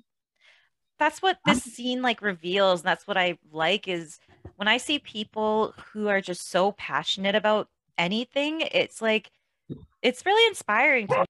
I can relate to her baking, like cooking, right? She like he can see that. I think this whole scene where he's coming down and she's talking to people, she's in that sense she is the opposite of him. She needs to connect, and she connects with so many people. With the work with the homeless guy or the guy's tax man, the crazy guy, and then her workers, and then that other lady, and she's able to see her world, and I think he's starting to like her world, and Yeah. how she uses baking to connect to people. Yeah, and it's her passion and she's like she talks about where she's because this is a scene, right, where she talks about how she actually went to school, like to Harvard, and she's like, I barely got in, but I wrote a really good essay, but then I kept having study groups, and all I wanted to do was bake for these study groups, and then I ended up dropping out because I just wasn't keeping up. And it's like, but she went through that in order to find what she wanted, and so it's like kind of yeah, showing him that it's like you don't have to like you can um follow what you want to do in your passion. You don't have to do what you think is the right way to live or something, kind of because he's doing the right things, living his mundane life, but he's not enjoying it. And I think that's again the point of the movie is like to look at the bright side of life and kind of thing, and also like and to not take things for granted, whatever, but it's to like just yeah, live life, live passionately, do the things that you really want to do and don't hold back because you could die at any moment, basically, is like the overall message, I think. And even though she hates this guy, like she says she does, I mean, she baked them cookies. I mean, come on, right? And made him eat it. And he's like, I've never had cookies. My mom just bought store-bought ones. Oh, And with she's milk, like, and she's like, what? Oh yeah, yeah. yeah. And then he's just like reveling in like this Oh, thing there's that's yeah, homemade cookies that are just so freshly baked and stuff. It's like crispy. there's yeah, but like soft and gooey. It's like yeah. But it's just like she's coming around to him too because she's recognizing that he's a good guy, good man. And she says that, I made sure to her. I made sure you had a horrible Yeah. day. Like Yeah. I feel bad, so eat my Yeah. cookies. She's trying to make it up to him and then she's like trying to give him the cookies, but that's where they still don't understand each other because he doesn't understand the social norm of like just you don't have to tell anyone that someone gave you a little gift because it's something nice that she wanted to do for you. There's nothing wrong with that, but he's so stringent about like no, I cannot accept this gift. It would might be seen as bribery or whatever, and then she gets mad because she's Trust like me. why can't you relax and yeah trust me and blah blah blah, but it's like but then again, lady, you just gave him a shitty day. Of course, he's not going to trust you. What, you feed him some cookies. Next I, thing you're rolling around in bed, then you're in jail. Is that what you want? That's what she's doing to him.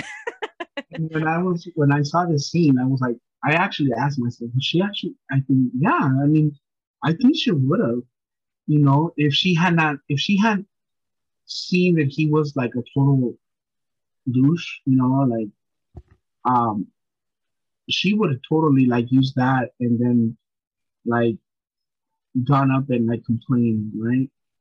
He took a bribe or whatever. But because she can see that he's a good guy, now she's genuinely want to do this. Yeah. And she gets mad that he doesn't take the cookies. Yeah. She's like offended. But it's again, they're not quite at a point where they totally understand each other, but I think it helps to show maybe their weaknesses or something. Like she's very strong-willed and she'll get mad really quickly and feel offended quick kind of thing because she's emotional kind of thing and Just she cares leave. about things. Yeah, and he's very like clinical and like just does straight edge, doesn't stray from what he needs to do and what's right and wrong is very specific in his head. So it's just part of their journey of understanding each other. And so then next, I wrote old men bums showering because we see Oh him. yeah, We yeah, see, that was so reminiscent of 90s movies. yeah, but I it's don't know also why. Every time I see this guy, I always think of that movie, right? What was that movie? Mrs. Robinson. oh, okay, yeah, What is it? Is it Mrs. Robinson? No, the movie is it yeah. I called think it's or the the one where the song Mrs. Robinson's on it yeah, or yeah, whatever it's about. Yeah, I can't remember what the name is, but another name, but he is really good in like Meet the is it Meet the uh, Fockers? uh, In Meet the Fockers, he was in Joan of Arc with Mila Jovovich, and that was interesting. Graduate, Which one? The Graduate. Oh, The Graduate. That's right. That's the song. But So I he's do. He's like I do enjoy how he's like has all his many hats that he wears. So this is the day where he's doing his lifeguarding and stuff. So that's where he's meeting up with him and having a session kind of thing. and he tells him, okay, well, if she's narrating your life and you're gonna die, well, then stop living your life. Just give up and just stay in. See if it progresses, right? So then he goes home and his watch goes off and suddenly there's a excavation going on in his apartment. His wall's suddenly gone and he's like, "What are you doing? I live here." And they're like, "No, we're supposed to like excavate this." He's like says the address. They're like, "Oh, this is the wrong address." And so Hey, did you notice the TV that everything on TV, every channel talks about death? oh, The turtles is dying, and this is the last time that she's gonna die, and she left behind, and now the crabs are gonna eat her. Like every scene that he's turning, every channel is talking about death. that's It's talking interesting. about I didn't pay yeah, attention to that. yeah, That's yeah. something I should have And noticed. like like the tiger or the I don't know if it was a tiger or a cheetah, like going after the zebra, and then like everything he's watching is about dying. So he's in that mindset, right? And then he's Yeah. seeing coming through his wall. I mean, poor guy, man, Yeah, totally. being tortured. And already with the yeah, he's already got that mindset of like, oh God, I could die at any second, which obviously is reality for everyone, which is something Yeah. that Dustin Hoffman points out later. He's just like, well, we're all gonna die. It's just, so, but it's just when you really are like, it could happen at any second. I am scared. But this is Um, the thing that sends him out, that finally sets him free, I think. Because he's telling him, you're gonna die. So just go home and die. Just go home and do whatever you want. And it's like those so many stories of people that are confronted with the almost dying, right, event. And they change entirely who they are because it's like that's every moment. Every moment is a moment that we just don't want to accept it, but that's what sends him off to be like to set him free and do what he really wants to do. yeah, so like he does the guitar thing. He um I don't know if I'm skipping a bunch because I might have No, no. missed Well, he anything. talks to his friend or his roommate. Remember, he moves into his roommate. His, Yeah, and that's what he tells him, "What would you do?" And he's like, "Well, go back. I would go to space camp." And then he gives him the idea, right? right. And yeah, and then where's the point? Because I think I missed because he then gets a bunch of different little packages of flour and that's his That's after, kind of yeah. corny, but it's still like cute how he's just He's like, gonna now he's thinking what he wants to do with his life, and he goes and buys himself a guitar. Remember that? yes, because he's practicing in the store and stuff. And okay, so he gets his guitar and he's in the scene where he then is having like a date night with her and he's at her house. And um, the scene reminds me of there's a sketch with Kristen Wiig where she's like kind of one of those old timey, like 1940s or whatever kind of ladies. And she's in a room with the friends they're socializing and they're like, oh, do you want to sing a song or something? And she's always like, don't make me sing. Oh no, don't make me sing. I just can't do it. Don't make me sing. And I have to send it to you because the whole sketch is just her doing that. Like, okay, well, are you gonna sing or not? She's like, don't make me sing. And then she like, I think sings a little thing or whatever. But that's how he is in the scene because he's like, oh, you have a guitar. He notices on the couch, and she's like, you should play something because he's like, oh, I've been practicing something. She's like, you should play, and he's like, no, don't make me play. Don't make me play the guitar. I just can't possibly play. And then of course she goes in the kitchen, and then he's like playing the song, which is called Whole Wide World by Reckless Eric, which Uh, I hadn't heard before except in this movie, but you see his apartment, and then you see hers. It's so different, right? Like she represents the colorful, the really the light of living, right? Because she has so many, and lately I've been doing a lot of shopping myself, and it was like, man, that's a nice chair back there. Man, that's a nice rug. Man, that's a nice light. yeah, I Like was thinking the same. She has a nice place. Like it's like you said, yeah, very her, like very creative, artsy, and like while his is yeah, the opposite. this is my one of my favorite scenes right here. Oh. Picking up that song, and then he's just singing there, and then he doesn't even know she's there staring at him, and then you, you gotta believe that she like this is her favorite song as well because she starts singing it herself, right? And it's one of those things where you meet someone and you don't think this person is anything like you, and then it turns out you both like the same song, that one song that like makes you believe in everything, right? And it just shows you that regardless of how this person looks or whatever, you know, this is the person, right? This so I'm just um it is an awesome scene. I love it. Yeah, I love it's it. just nice when you see them like finally having that full connection in a way. Not later on when they get in bed together, but just emotionally. um, The so emotional connection too. and so then now he ends up going back to the professor's office to tell him that his like Comedy. it's a comedy. She's falling in love with me. It's comedy. And then he hears Karen's voice on the TV and he's like, I have to find her. It's It's kind of like interesting. it's kind of like that one scene in one of my other favorite movies, You Got Mail, when he's like, if you don't like Kathleen Kelly, you're not gonna like this girl because this girl is Kathleen Kelly. It's one of those where it's like where it's like, it's not it's not a comedy because she kills people. She kills their characters, Yeah. right? And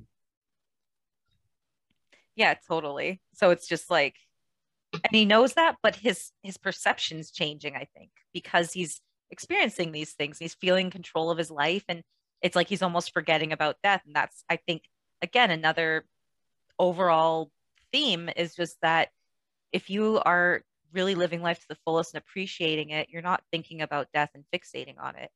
So, and that's the thing, like he becomes fixated when he's aware that he has imminent death happening, while Karen is obsessed with death and is always thinking of death because she's trying to find ways to kill her characters. And it's like, you can't live like that, focused on death all the time, unless you're a true crime podcaster.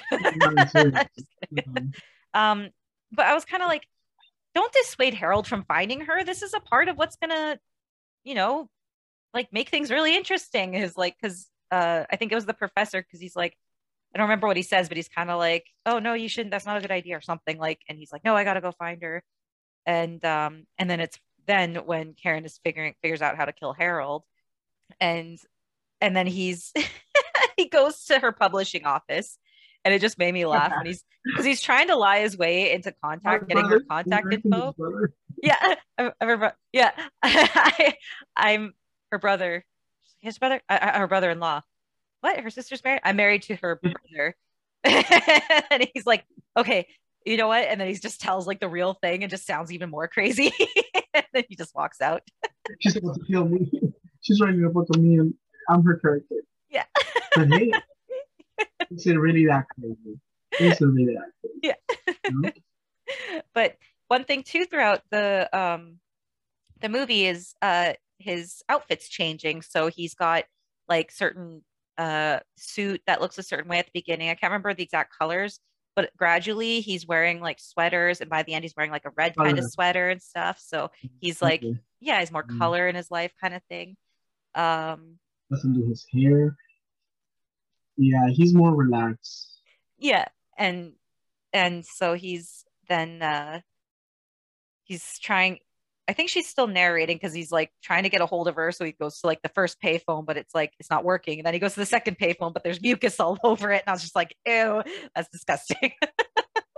And that's happened where I have seen disgusting things on payphones. Like, payphones were so handy at the time, but I'm really glad we have cell phones now.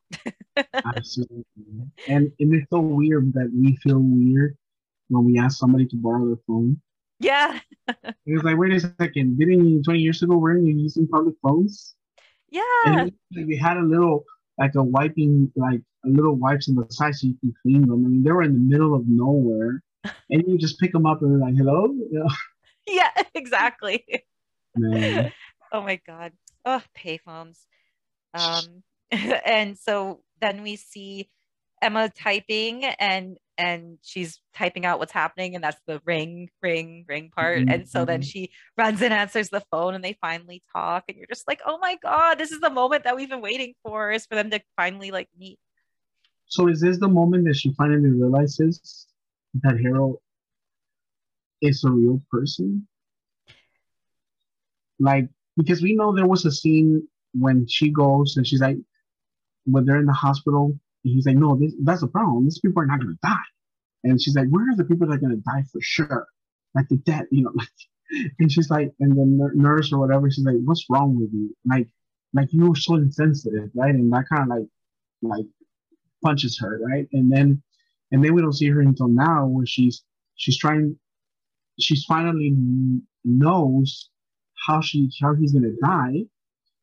And now she's typing it. But now that she's about to kill him, now she needs to understand that he is a real person.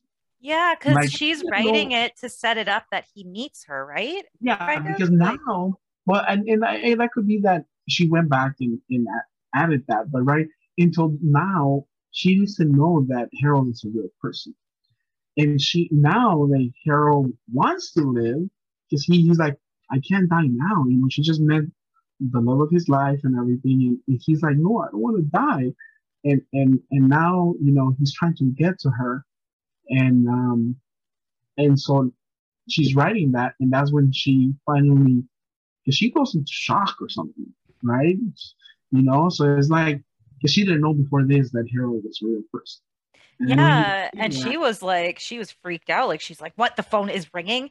Like I didn't think this would happen. So it's like he goes to the office and oh, maybe and they did a scene or something right before that, where yeah, she actually realizes that he could be there's a chance that real, but Harold could be a real person. I just don't, that's kind of what I don't totally get, because why would she And think again, that way?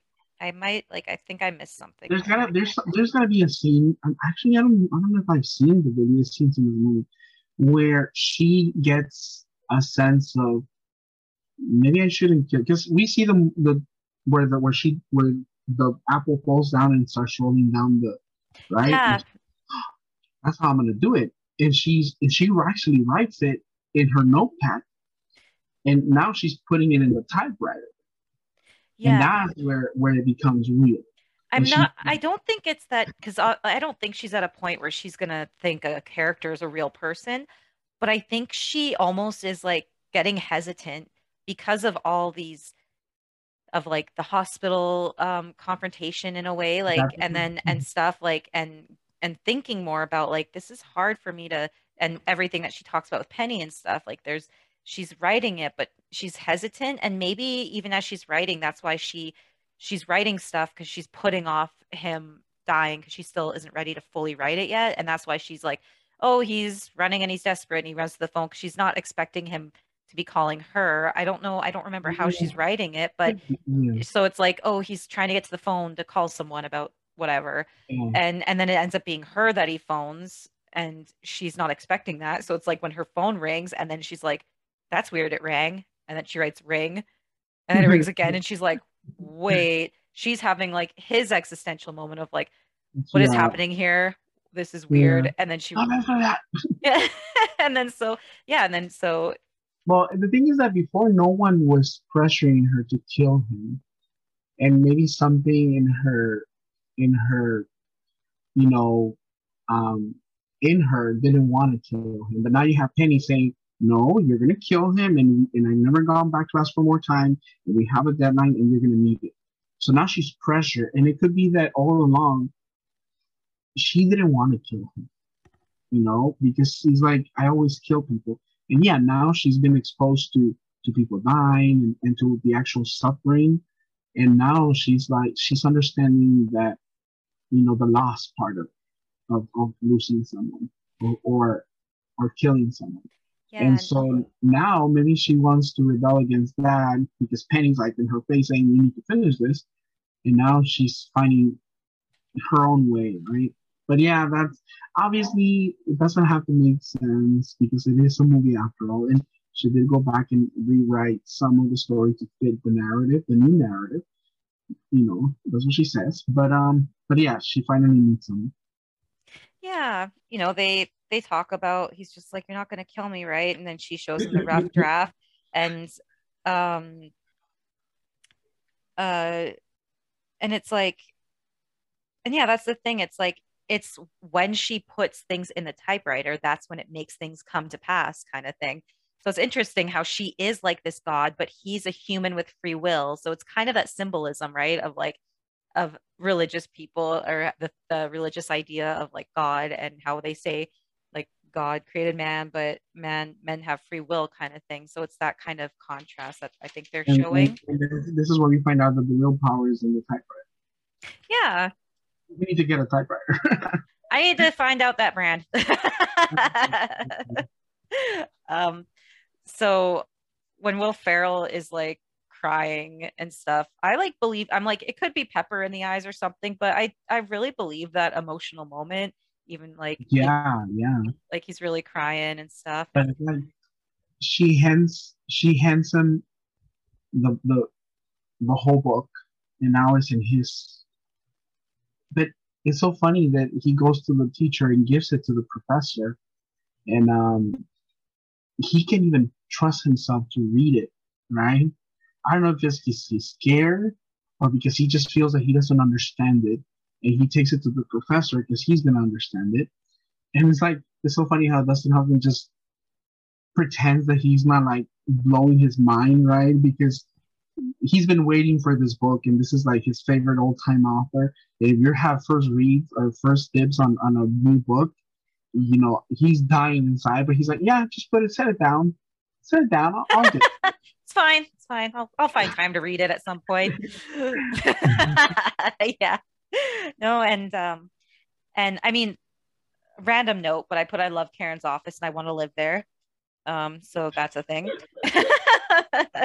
It's just it's interesting because it's a another very bright like uh like living like space with these big windows and stuff. Like it's just interesting. I don't know if it means minimalistic. anything, but it's like there's so much brightness and whiteness and stuff. Is it supposed to be Yeah, like it's so heaven simple. or something? Symbol of like how she's God in heaven or whatever, you know? Like But like it's so minimalistic. Like there's not a lot. It's her desk, and I think there's like a stand with a base or something.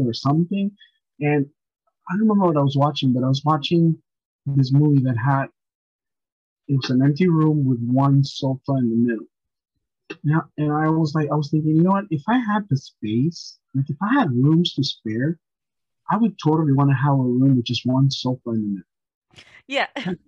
Just to be able to have that spot when you're like, okay, I'm gonna sit in this room like in command of my life, right? Like Yeah, that's just one of the no stimulation almost because it's like a way for you to just like get see the out of world from one point of view. yeah. But uh yeah, like so then she goes and sees the professor and he like makes her realize like she has killed all of her characters and is making her kind of face her reality in a way. Like, do you think? Like or So um he comes back the next day, and he just finished reading the book, and he's like, what happened? And he's like, you have to die, right? You have to die. You know, you're gonna die anyway, so just die. So it's sad rude. that like, what you want me to die? Yeah, just die. It's like you're asking someone to die, right? It's like, yeah, this is her masterpiece. This is what's going to complete her collection of books, you know. And he's like, but I don't want to die, you know. And he's so bummed out, and that's when he spends also another day in, you know, all the way until the night reading the book himself. He sits in that bus and he just lets it roll out, you know. Yeah, he reads it and he's just like, no, that's a beautiful, perfect ending. It's great. Like you should And I do think it. we would all do that though. Imagine if you were reading a book about your life, and the way you die is so symbolic to the rest of your life. It's like, would you change anything? You know, Yeah. So it's like if someone writes a book about you, showing how they know you so well and how they describe you so well, and it's like, and now they kill you. It's like, I think I would do it. I think I would be like, yeah, that's fine. Kill me, right? I mean, I I'd think be like, just can you make it quick and painless, please? seriously, And yeah, saving someone, like, what's a better way to die than in some way a like hero. that? Yeah, a hero. Something he probably would never do. But yeah, he spends the whole day all the way into the night because he gets there early. Because he stood up, the professor stayed up all night reading that book, and then he gets there early, and then he goes all the way into the night also reading the book. And it's a freaking long book. Yeah. Take me a while. I'd be like, when am I supposed to die? Because I need like a week to read this. You think I'm a slow reader? Because you Yeah, think I'm like a slow reader too. I need some time, please. so. Then Penny walks into her office, and now she's like totally lost it because now she's like, what if I kill so many other people, right? Yeah, and yeah, I think she's like tired of it because I just wish I knew more about why she's like that. Again, it just would be so much better if she did have a near-death experience. That's why she's so I obsessed mean, with death. I'm like obsessed with that idea now. when I read her whole collection, I think I would. You know, like the way she kind of like that Alanis Morissette song, your Canadian counterpart. Like he wins the lottery and he dies the next day, all you need is a spoon and you have forks, and you pay for a ride, but you already paid. It's one of those things where you know, she's doing that with people's lives. She kills. What she killed a teacher the day she was going to retire or something. It's like, but she does it without remorse or any appreciation for life. Like even when I'm writing a story, if I decide I'm gonna kill the like when I was writing, I remember when I was writing Body of Proof, which is about a slave, you know, and I had to kill one of his sons. Like I really, because I wanted us to feel his pain of how easy it was to kill people back then, and to how these slaves were killed like property, like the way you sell your chair or you kill your horse or whatever. And and then I almost cried when I was like reading it, and so you feel that pain. But here's this lady killing teachers and everything, and she's like, whatever, she needs to die, you And know. yeah, it's like she doesn't have empathy until she meets Harold or something, Mhm. like then she It got hit her realizes, really hard. oh, wait, actually thinking of these as real people, I'm suddenly, because she's always trying to picture herself in their shoes, but it's like she's not there. Like she just can't get it because she's too fixated on using it as a writing device or Mhm. something. But yeah, I think so. That's why she's all now. She's like, it's like, how many people have I killed? I'm a killer or whatever. And that's when he comes over and he tells her. And I guess she didn't. I think she didn't think he was gonna say what he did. He comes and tells her, "Here, do it." You Yeah, know. well, no, and that's why she says at the end, she's like, that's why I didn't kill you because you were ready to, like, you were prepared to die for knowing that you're going to die and you accepted it and stuff. And just the way you are as a character or as that kind of person, you don't deserve to die or whatever kind of. That's not exactly what she says, but that's kind of like she's like, no, because of the fact that you were ready to, like, We're willing to die. yeah, willing to die, and especially in that kind of sacrificial way kind of thing. Like she's like, you're a good person and you don't deserve that. So I'm I, gonna. I, so now it's like, okay. So now she needs to find a way to not kill him. Because remember, she had already written he's dead. I mean, he's gonna die. So now it's in her hands. She needs to figure out because he already gave her permission to kill him, and he's prepping everything. He's doing everything he needs to do. And now she's the one that wants to keep him alive. She's the one that wants to find a way to save him. You see that shift from her killing people to now wanting to save this guy because he's such a hero. And this last part always makes me cry. This last part, where he's living his last moments, and they're watching a movie there with her and everything, and it's crazy because he knows he's about to die. And he's just trying Uh, to enjoy his last moments and stuff kind of mhm. things. It's sad, but then it's like then it's a nice happy ending that, like I think it is where she's shifting to where she's like, I don't want to be like this author anymore, even though it would be better if he died and I'm not gonna have the best sales or something. But she's like, no, that's not as important to me right now as to making this shift so that this man can live kind of thing. And now he goes back to his old life because he changes into that blue suit. He does his tie. He picks up his apple, and he does his routine again, knowing that he's gonna die. Because Yeah. he already wrote it down, so she already wrote it down how he's gonna die. He's gonna cross that street. He's gonna jump in front of that bus, and he's gonna die. So he's walking to his death, right? He accepted it all. He accepted his destiny in this case. But that's where they interject the whole watch and how he's actually early and not late or whatever. Yeah. Well, and so that's some trivia that, or is it trivia they say, or did I just read it somewhere? Maybe I just read it in a synopsis thing, but when his watch breaks, it's like because the watch leads him to that moment, but then it breaks and it protects him. And that's what keeps him from Protect dying is that Parker. watch. Yeah. He protects his artery, and then and that's how he doesn't die. Otherwise, I guess he would have just bled to death. Because once you cut those arteries, those main arteries or whatever, you're dead. There's no way that they can save you there. Yeah. Right? And so So he's in the hospital looking like a mummy. oh, and she's got the cookies. She's feeding him his cookies in Like, he's bed. broken. This guy's every.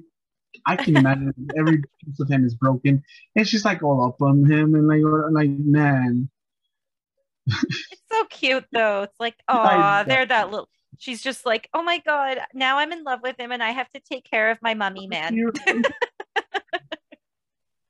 It's like, why did try to save it? And then that ending always makes you cry, Ugh.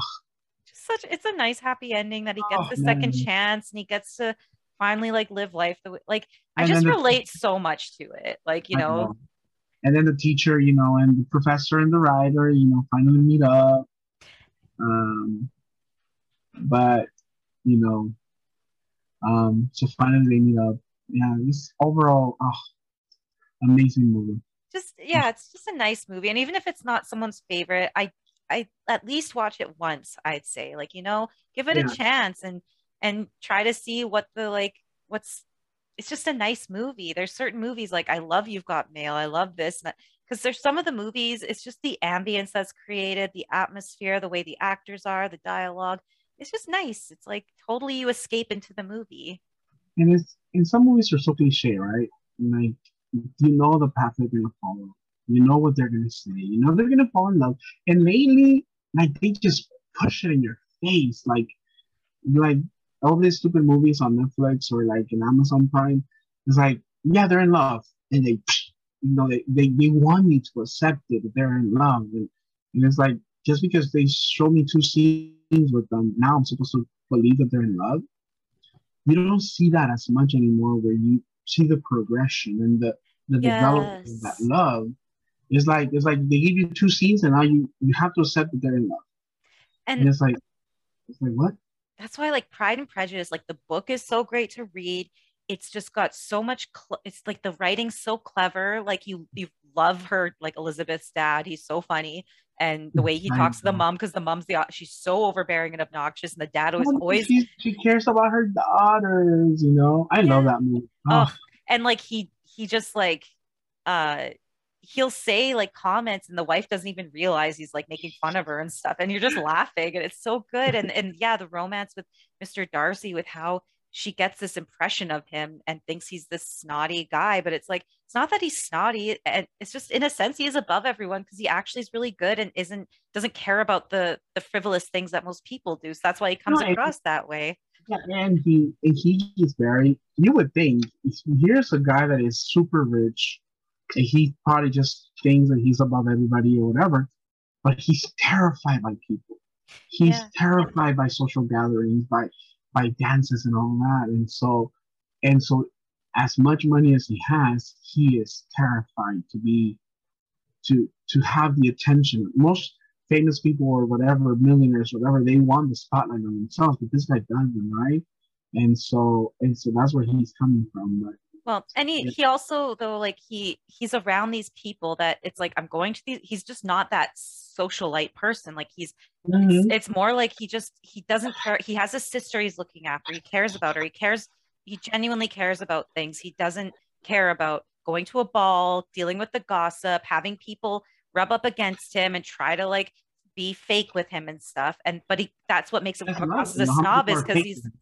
Yeah, yeah, he's like, I'm not gonna pander to people who are being fake and phony just because they have this mm, stupid ball and they're trying to throw all these women at my friend who moved in and they don't even know him and stuff. They just want his money. Like he's just above all of that. And it just comes across like he's acting like it, but it's because he's just not interested in that. So then that's what why was the it's name the of his friend's sister? I uh don't remember. But that's the same actress that does Yellowstone, Elizabeth in Yellowstone. oh, I Oh, haven't watched that yet. oh my God, she is beautiful. And she's so good. She is so good there.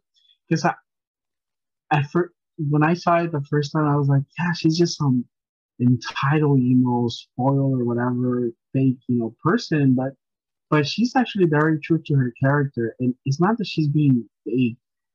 That's just what it was like, you know. Yeah. Women needed to be that good at everything that they did, and they had to have this allure and this, this posh, otherwise, they were not seen as Yeah, and this. you're gonna end up living a shitty life. You got to have a rich guy look after you because you're a woman. You can't go out and have jobs unless you go be a prostitute or So a now that I teacher. saw Yellowstone, and I going back and saw Pride and Prejudice, it's like I can I can totally like see her in a new light in her acting. It's just like whoa. But yeah, that's another movie we should do. It is amazing. But yeah, Stranger Than Fiction is one of those movies that I recommend to everybody. Like I always talk about, how good it is because you're not expecting your typical. You're thinking maybe I didn't even know it was gonna be a romantic movie, right? Yeah. Until it happens, right? But it's like it catches you off guard, and the whole writing part of it is just it just gives it a whole different taste or like a whole different way of looking at it. But it's Yeah. an amazing movie. I love it. I totally agree. I think it's like intelligent. It's a nice topic matter that's handled in a nice way that does make you think, and you're trying to figure out what's happening in the movie, but then inadvertently you're figure like making connections with real life, like what the message is of the movie, and it's a nice way to make you go, okay, you know what? Like, yeah, it sucks. We're all gonna die, but focus on just trying to enjoy life. So that's what I take away from the movie, kind of thing. Yeah, Yeah. yeah, it's amazing. I love it. Yeah. Well, I think we've dissected this movie pretty good. I think we took it apart But more yes, than we needed to, maybe. But I love it. me too. Well, thank you so much for talking to me about it because I love really looking at all these little angles of movies, and it's so fun to have someone who's the same ways to talk to you about stuff. But do you want to share again where we can find you, your podcast, and where we can find you for your podcast on social media and stuff? Yeah, thank you. Again, my podcast name is the Short Podcast. And it's this podcast about short stories. No barking, no talking, um, no distractions. Just one story after another, and they're pretty short and they're pretty to the point. And they're different. Every single one is different. They're not your typical podcasts, but yeah, you can find me anywhere. And on Twitter as well as the Short Shorts one. And so yeah, just if you have a chance, just take a listen. I do have short stories that are based on true crime, and but I have others that are a little more relaxed, a little more historical, or even poems of such, stories that I've made up. So yeah, you're welcome to listen to them, and also visit my Twitter page. Yes, you can find him on pretty much like I think all platforms, his podcast, and look for Jonas on Twitter because he's really active on there and he's just like, yeah, well, it's really addictive though, but Jonas really cares a lot also about sharing information about missing people's cases, missing persons cases and stuff. Like he's really supportive in so many ways too. So just give him a follow and show him some support and support the things that he's sharing and supporting because he's always helping out good causes. Yeah. And if you want stickers, DM me and I'll send you some stickers. They're I great. bought I bought I bought 500 of them, so I need to get rid of them. And for me, this is Rambling Ronnie's podcast. So you can find me on Twitter, Rambling RONI, and Instagram and Facebook. Just look for Rambling Ronnie's podcast. And I have an email if you want to suggest any movies or any true crime cases or anything. If you want covered or want to have coverage for, email me at ramblingronniespodcast@gmail.com or just find me on Twitter or somewhere and contact me. And yeah, give us both a follow and interact with us because we like to talk to people. Rate us 5 stars. Yeah, Now give that we us, can rate it, now that we can get a rating in Spotify. yes, rate us, give us some stars, in particular 5, please. That'd be nice. All right. Well, thank you, Jonas, and thank you everyone who has tuned in. And please let us know what you think of the episode. Yes, please. Thank Thank you. you. Take care. Bye.